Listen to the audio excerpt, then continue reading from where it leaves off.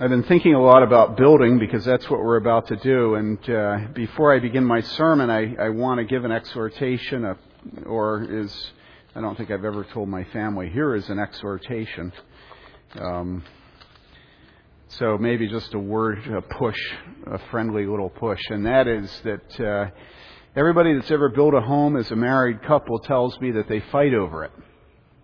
And that causes me to be concerned about going into building a church, because I think, I don't want us to fight over it. If one of the things that I'm so grateful for about our church is that we don't fight, then maybe it would be good for me to say, okay, all of you, no fighting.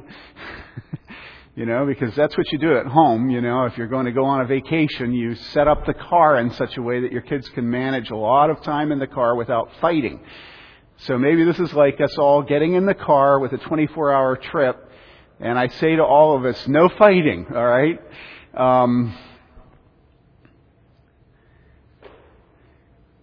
We've all been in churches where you still hear the stories of the fights over the building from 20 years earlier. My last church, they fought over whether or not to have a basement. And when I got there, they were fighting over whether or not to replace the chairs that had been in a fire or to reupholster them or to clean them, I think it was. Some people weren't coming, the guy wasn't coming to church because he thought the wrong decision had been made. Well, this is the kind of thing you fight over. At my two previous church, the big battle there was that the men had decided, the women, there had been a decoration committee, and they had decided they were going to paint the nice new woodwork. And as the men got together and began to paint, the men revolted and said, no, this is too beautiful. The grain of the wood is just fantastic, and we will not paint it. And so we had to have the main man and the main woman come into my office, and I had to have her cry in front of him before the men stopped rebelling. It's always good to have women cry because there's no fight left in any men. So anyhow, I don't know what it'll be with this. I'm sure it'll be something. And if it's me, you rebuke me and you remind me that I said we're not going to fight. And if it's you, I might just remind you that we're not going to fight. And I don't know if Mike's here. Yeah, you're here, Mike. You're our main man. So if you need to discipline any of us, you go ahead and do it, because we want your work to be a joy. All right? So no fighting. All right. That one's free. Now you paid for the next one. That's a joke, but now we'll get into our sermon. Would you open your Bibles, please, to Galatians 5? Now, I know I've preached on this text 3 times now. I know Stephen has preached on it once. But it's kind of the fulcrum, it's the hinge, it's the joint of Galatians, of so much, and we're going to spend a number of weeks in it. And we will keep getting additional things from this passage. We've added a few verses this time, reading through the end of the chapter. Galatians 5, beginning with verse 13, reading to the end of the chapter. This is the Word of God, and it is what? Eternally true. For you were called to freedom, brethren. Only do not turn your freedom into an opportunity for the flesh, but through love serve one another. For the whole law is fulfilled in one word, in the statement, you shall love your neighbor as yourself. But if you bite and devour one another, take care that you are not consumed by one another. But I say, walk by the Spirit, and you will not carry out the desire of the flesh. For the flesh sets its desire against the Spirit, and the Spirit against the flesh. For these are in opposition to one another, so that you may not do the things that you please. But if you're led by the Spirit, you are not under the law. Now the deeds of the flesh are evident, which are immorality, impurity, sensuality, idolatry, sorcery, enmities, strife, jealousy, outbursts of anger, disputes, dissensions, factions, envying, drunkenness, carousing, and things like these, of which I forewarn you, just as I have forewarned you, that those who practice such things will not inherit the kingdom of God. But the fruit of the Spirit is love, joy, peace, patience, kindness, goodness, faithfulness, gentleness, self-control. Against such things there is no law. Now those who belong to Christ Jesus have crucified the flesh with its passions and desires. If we live by the Spirit, let us also walk by the Spirit. Let us not become boastful, challenging one another, envying one another. This is the word of the Lord. Now this section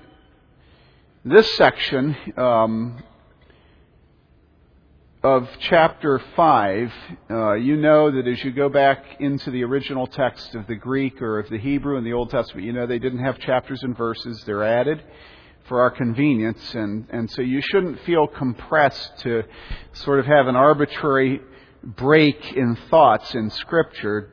And sometimes where you break the chapters and even where you break paragraphs in the text of Scripture has a real impact on the flow of the argument. So be a little bit suspicious of chapter and verse breaks, just as you would the study notes in your Bible. They're added by men. They're often good, but they're not inspired. Now, we here are in chapter 5, and I have said that this section is a section that is making a transition. At its beginning and at its end, there are statements of Paul's concern for what? For the unity of the church in Galatians. And this is a new theme that we're turning to this morning. But I want you to look at the text as a whole, and I want you to feel the weight of this issue of unity in the body of Christ, all right? So let's go back and just notice quickly the things that speak of unity. At the beginning, it says, through love, serve one another. That's the whole thrust of that first verse. The thrust of the first verse isn't the flesh, and it isn't freedom, but this verse is thrusting through love, serve one another. Then, of course, in the next verse, love your neighbor. Then the next verse, negatively, don't bite and devour one another.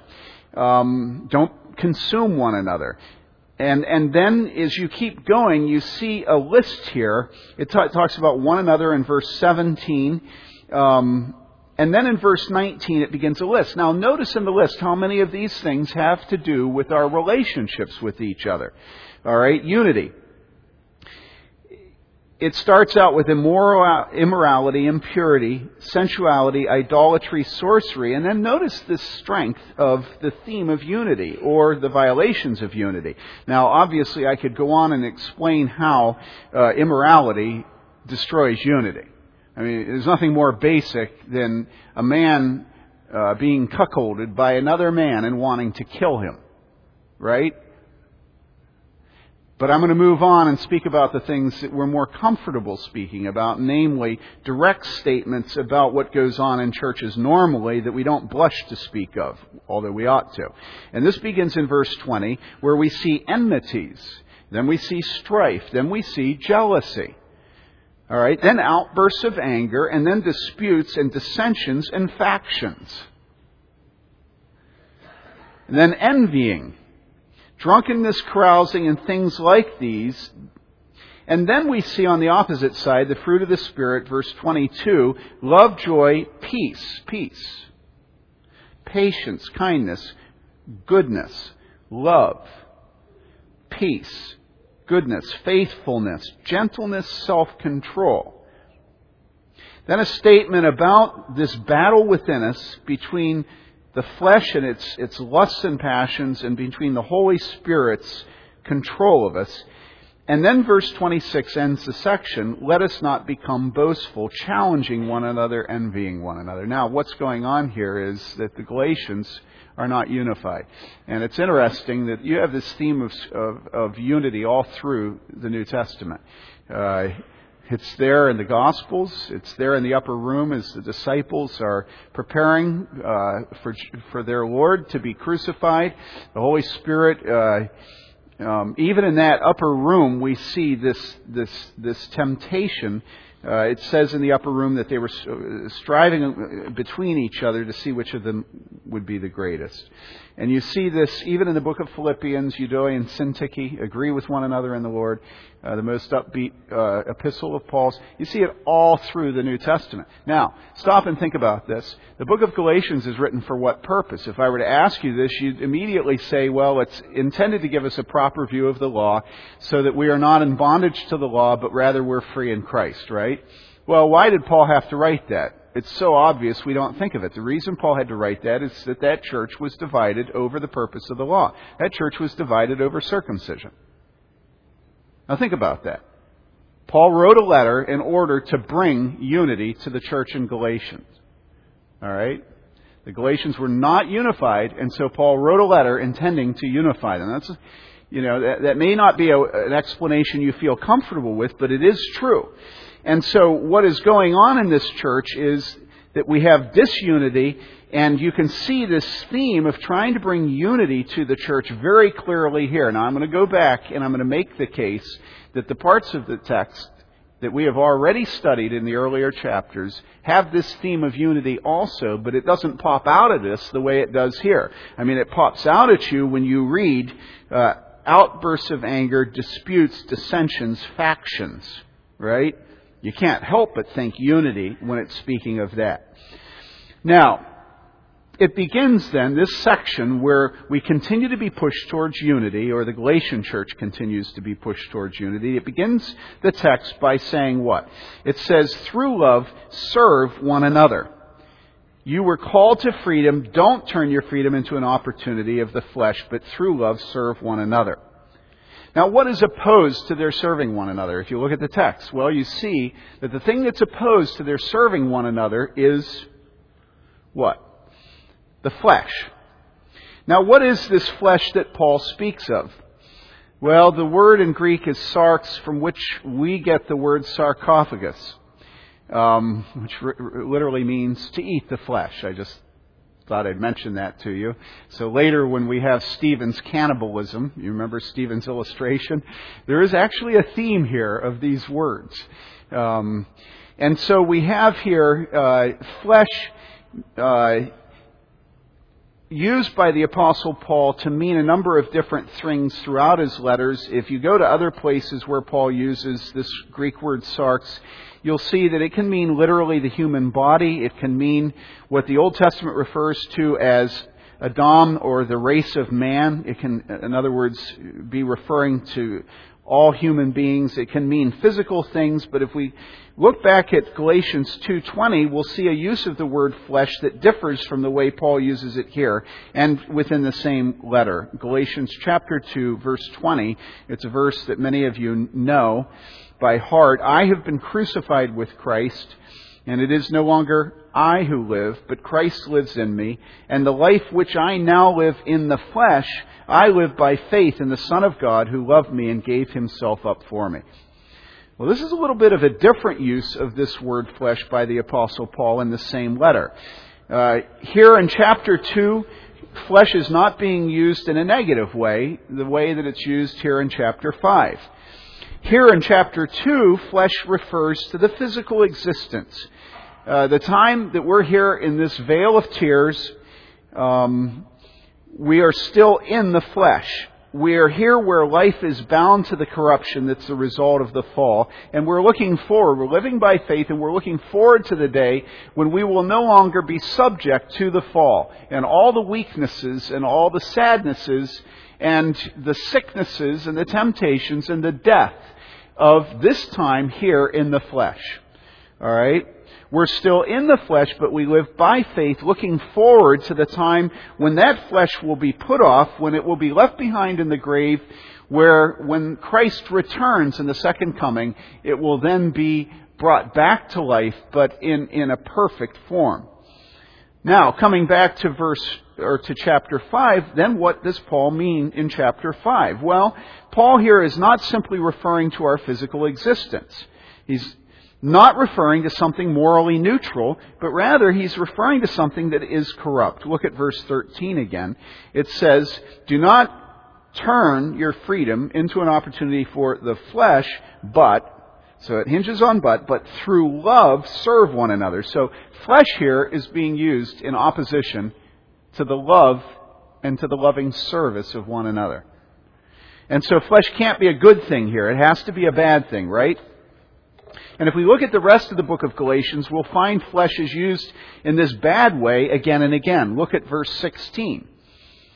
Verse 16 says, "But I say, walk by the Spirit, and you will not carry out the desire of the flesh." So here we have the Spirit, the Holy Spirit, in direct opposition to the desires of the flesh. So it's not a good thing, is it? Verse 17, "For the flesh sets its desire against the Spirit, and the Spirit." So the flesh and the Spirit are in mutual opposition. They hate each other. They're in opposition to each other.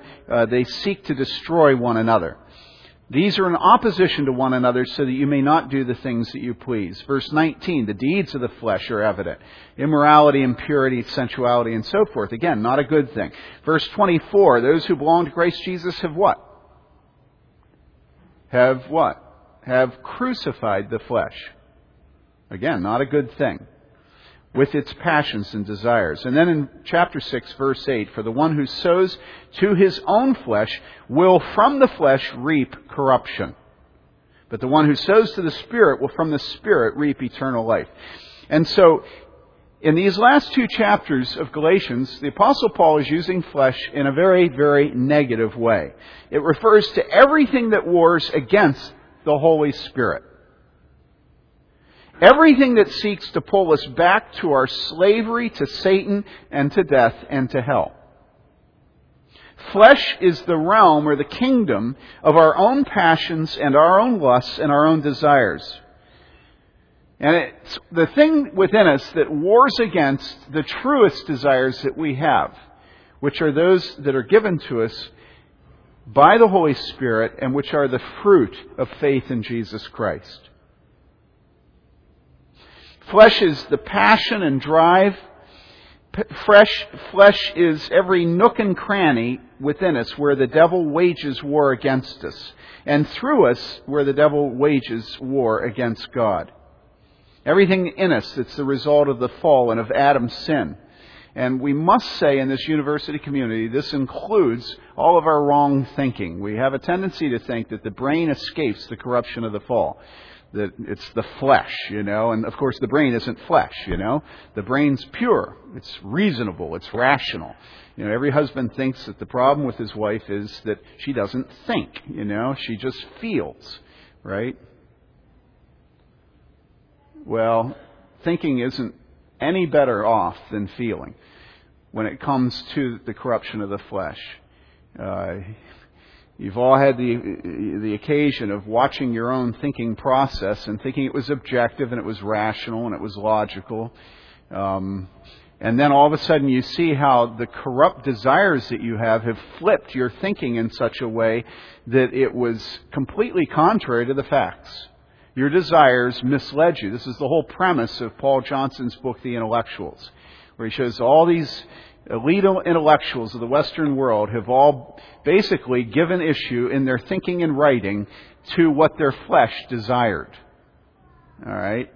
So it's very important that those of you that study for a living don't think that somehow your brain escapes the corruption of the flesh. Your brain is corrupt after the fall, as every part of us is.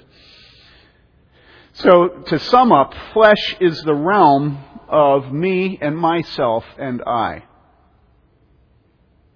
Okay, this is what flesh is. And it's absolutely symmetrical.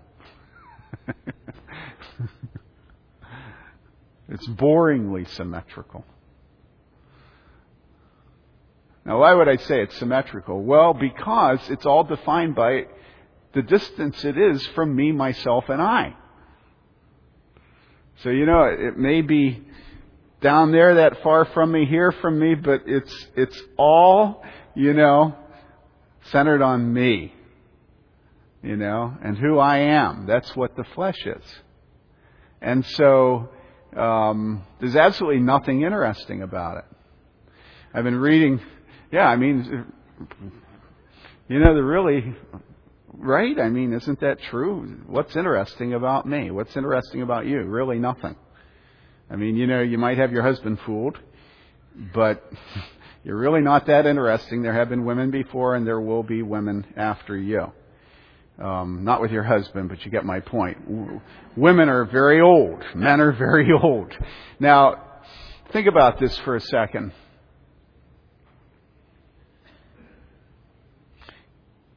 Let me make an application that I think of.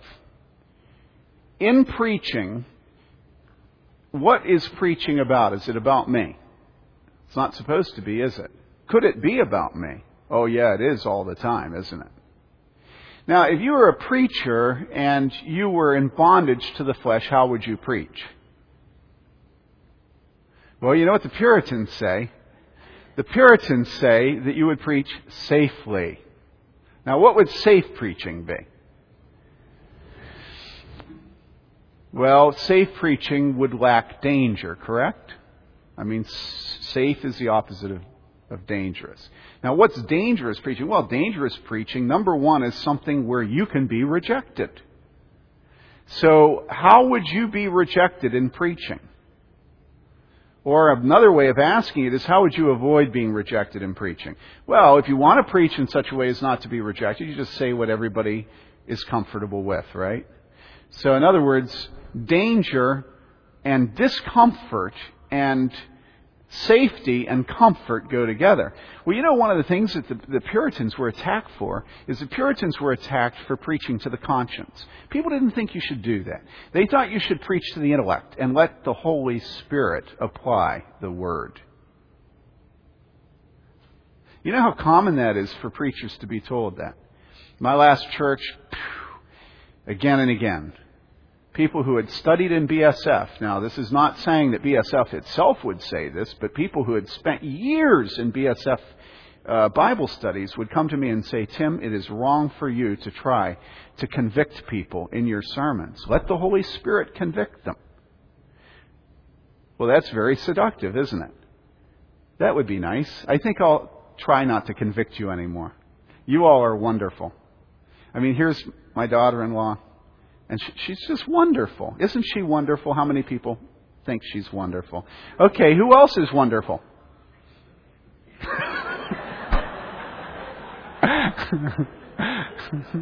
You know, one of the reasons that I often don't say my appreciation, which is a sin, is that it like seems so, what's the word? It's what every State of the Union address does.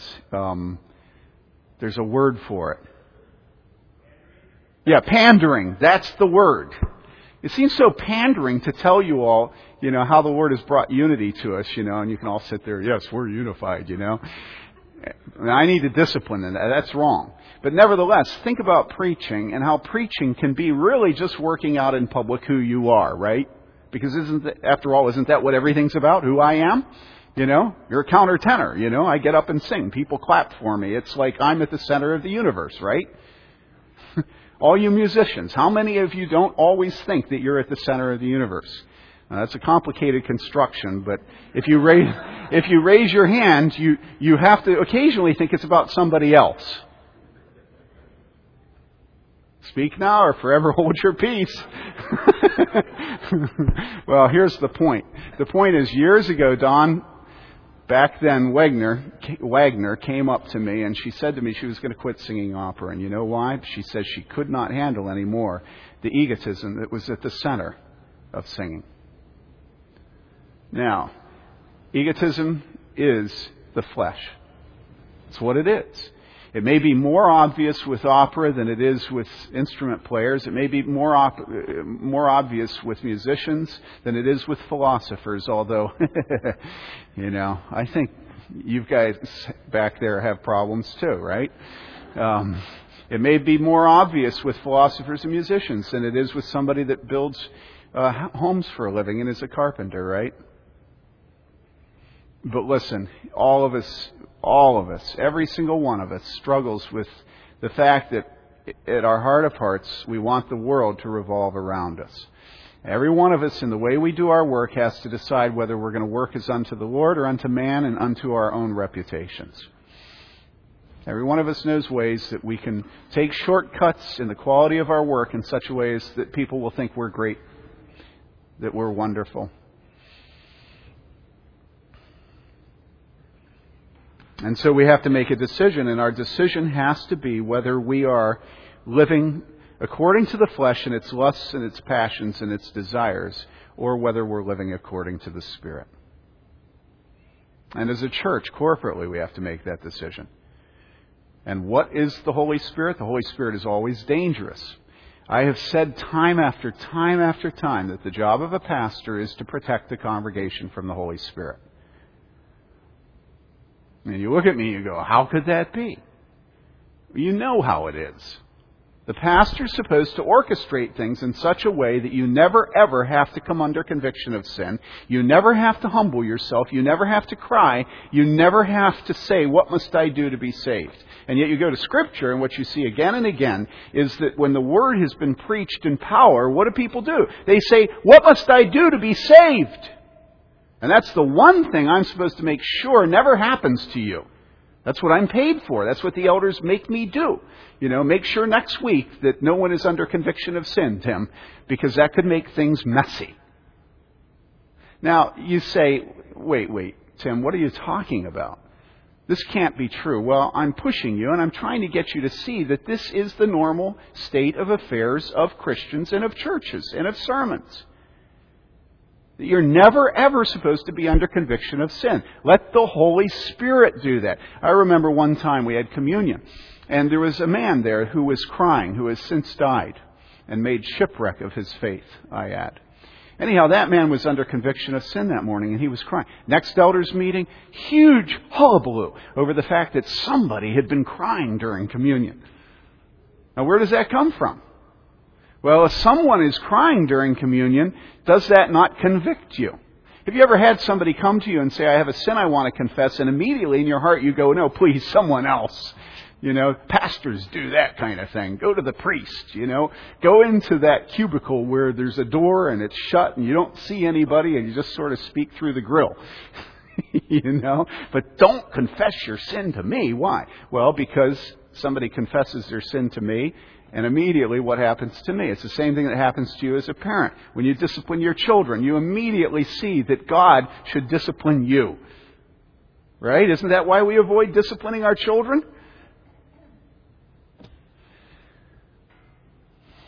And so this is why I say that the job normally of pastors is to protect you from the work of the Holy Spirit.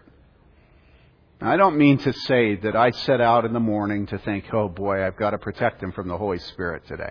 And I don't mean to say that when I go to the elders' meetings, this is what the elders say to me, make sure next week that you protect them from the Holy Spirit. But don't you see, this is what spiritual life is. This is what the controversy was with the Puritans. Their church was filled with pastors that felt that people should never be called to repent in a service, except hypothetically, in your brain, you might want to go home and find a private closet to do that kind of thing. But at church, we should have, a formal, dignified, all things decently and in order. Now, here's the question. What kind of thing happens when you live according to the Spirit instead of according to the flesh? The flesh sets up everything so our pride can be kept, right? Do you understand what I'm saying? I'll set everything up, and you'll set everything up so that we have a mutual conspiracy that nobody here will have to be humbled, right? Isn't that what the flesh wants? Okay? Now, if it's according to the Spirit, what happens? Well, if it's according to the Spirit, what I'm supposed to do is douse myself in gasoline and strike a match. That's the point of preaching. Now, I don't douse myself in gasoline.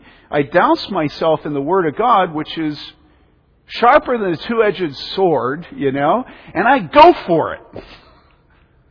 And you know when I'm going for it and when I'm not, right? I think it's pretty obvious. And so one of the things that the Puritans were opposed to is they were opposed to somebody writing out their whole sermon and simply reading from their manuscript.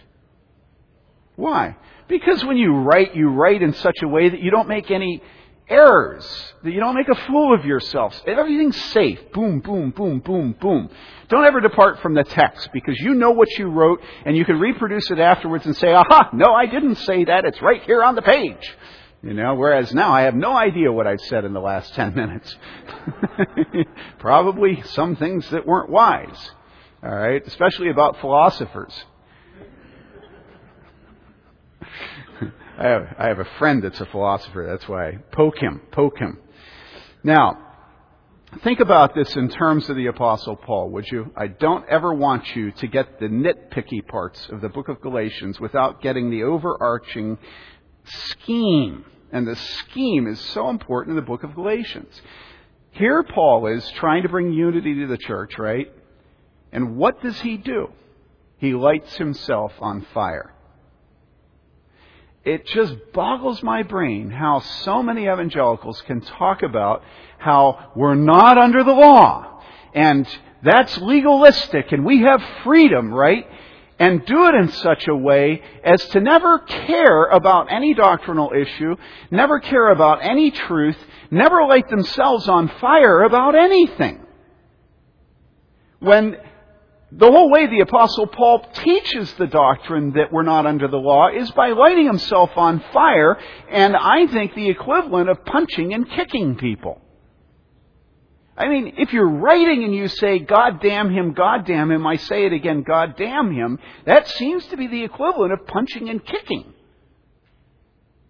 And you have to ask yourself, how is this dude calling us to unity and to not giving yourself to factions and dissensions and loving each other when he just got done saying, I wish they'd cut it all off? I mean, have you heard Scripture so much that you don't see it? How could he have just gotten done saying, I wish they'd cut it all off, and then immediately he's saying, walk by the Spirit. The fruit of the Spirit is love and joy and peace and long-suffering and patience and kindness and gentleness. Against such self-control, there's no law. It's like, I wish they'd cut it all off. Gentleness and self-control. I mean, have you never seen the incongruity of that? That it's not in harmony. So why did the Apostle Paul do this? Well, this is the final thing I want to hit you about the life of the Spirit. The life of the Spirit is not a mist and a vapor.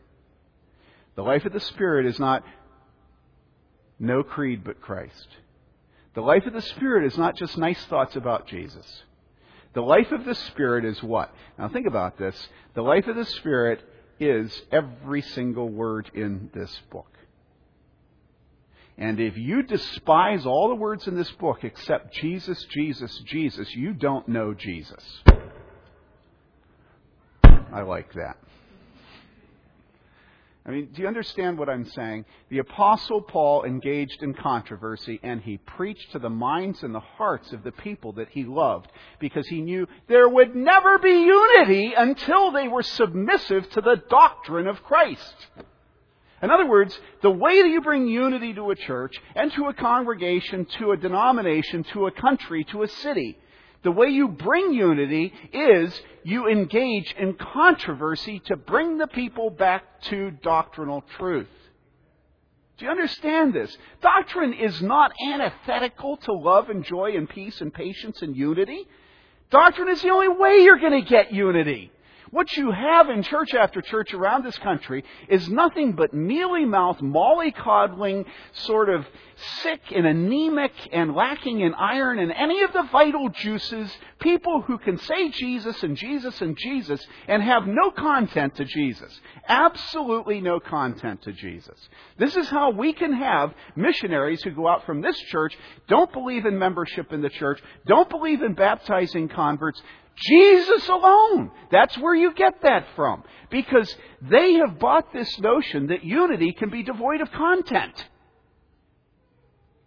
This is why when you do studies of couples who are married, and you think as a feminist that what you're going to find is patriarchal homes are the homes that have disunity where women are beaten. That's what you'd all think, right? All right? But what you find is, when liberals do the studies, you find that it's the most highly educated communities that have some of the most severe rates of abuse. Why? Well, they go in the home and they find they can control for patriarchal leadership based upon sometimes ethnic groups. Now, I don't want to get too specific because I'll offend some of you.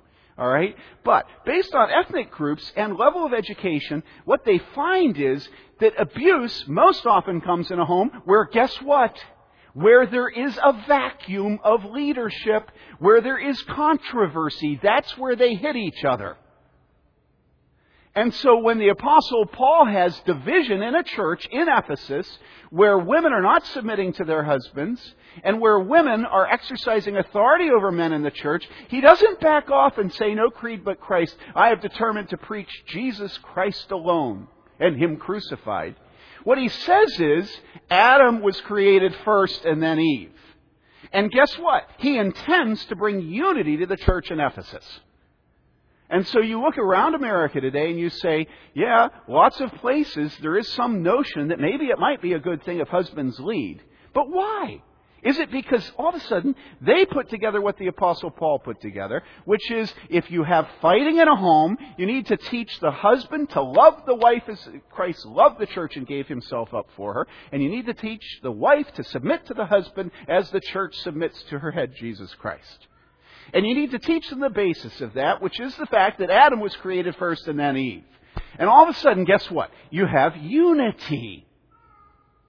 You have unity. Why? Well, because the Apostle Paul is such a gentleman that he doesn't bring up embarrassing issues, and he smiles a lot. And he tells everyone how much he loves them because Christ loves him. I mean, it's a joke. You know? It's a joke. Since when has a ref ever brought unity to a basketball court by overlooking every single malicious foul? Any idiot knows that what happens in a situation like that is that the whole game breaks down into violence. You know, and yet in the church we think unity comes by overlooking every single lust of the flesh, every selfishness, every violation of what Scripture teaches, whether it's between the sexes, whether it's purity, whether it's greed, whatever it is, overlook it, just say Jesus a lot, and we'll all be okay. And if people don't like church membership, well, say, it don't matter. If you want to come to the Lord's Supper and you're not under any authority, that's fine with us because we don't want to appear to be authoritarian and rigid. We're just guys like you. All right. What is the life of the Spirit? The life of the Spirit is under this book. Jesus said, teaching them to obey everything I commanded you. Okay? This is the word of the Spirit. This is the sword of the Spirit. And the sword in the body of Christ heals. Okay? If you want unity in your marriage, come under the Word of God. If you want unity with your parents, come under the Word of God. It says, honor your father and mother. Okay? If you want unity at work, work is unto the Lord. Anything there is in your life where there is disunity, you need to bring that area under the sword of the Spirit, piercing between joints and marrow. Bring it under the Word of God. This Word and all its particularity is not in opposition to unity. It's not the person that teaches the sovereignty of God that's bringing disunity. It's the person that denies the sovereignty of God and acts as if what God said was a mistake. And had he been more wise, he would never have spoken of predestination, because it's such a divisive doctrine. And so let's not talk about that, because it's a divisive doctrine, right? God gave it to us. God knows what He's doing. How can you say you believe in the inspiration of Scripture and then be completely indifferent to the specific doctrines that the Holy Spirit gives you in Scripture? If the Apostle Paul in the book of Galatians says, that we are to serve one another in love, that we're not to be disunited, and he just got done saying, I wish they'd go ahead and cut it all off, there must be an internal consistency between both those words. Do you understand that? Because they both come from the Holy Spirit. So what's the application of this? That's all I've been talking about. The application of this is, you cannot be a Christian and deny the content of Scripture. You cannot love the content of Scripture and not live it. You can't live it and not talk about it. You can't talk about it if you haven't studied it. In other words, the unity of the Spirit is going to come through the sword of the Spirit, which is the Word of God. Every particular word in here, if it says man, aner in Greek, it means man. If it says Judaioi, it means Jews. It doesn't mean Jewish leaders, all right? Every single word, particularly the most offensive words. So if you come to a text, the way you begin to build this Spirit, the unity of the Spirit, to walk by the Spirit, to deny your flesh, is to take particular attention to those parts of Scripture that you don't like. I mean, isn't this like a basic thing? You know, if you're dealing with your child, wouldn't you watch? And when your child goes, wouldn't you focus in on that point? All right, we're going to come back to this, but I want you to understand that when the Apostle Paul gets intense about unity, it is not in opposition to everything that has come before, where he is wailing on these dudes. It's the fact that the wailing on the dudes is what the Holy Spirit is going to use to bring unity. It is not accidental that the unity of this congregation came from a bunch of fighting over whether or not elders should be elders and practice discipline. And we have regularly had conflicts in this church where the elders looked at each other and said, I don't know, what do you think? And the elder, I don't know, what do you think? And you all look at each other and say, I don't know, what do you think, right? And what's going on there is everybody's saying, well, I don't really want to rebuke this person. And well, will you do it? No, I'm not going to. Well, you do? No, I don't want to do it. How about you? Well, you're closest to them. Maybe they'll listen to you. And this is what elders' meetings always have been at churches that are faithful. And churches that aren't, they talk about money and schedules. So the unity of this Spirit and this flock is built upon fighting for doctrine, fighting against the lusts of the flesh and all the things that bring disunity. And it's not because we like controversy, it's because we love peace. That's why Paul fought the first 4 chapters of the book of Galatians. Okay, let's pray.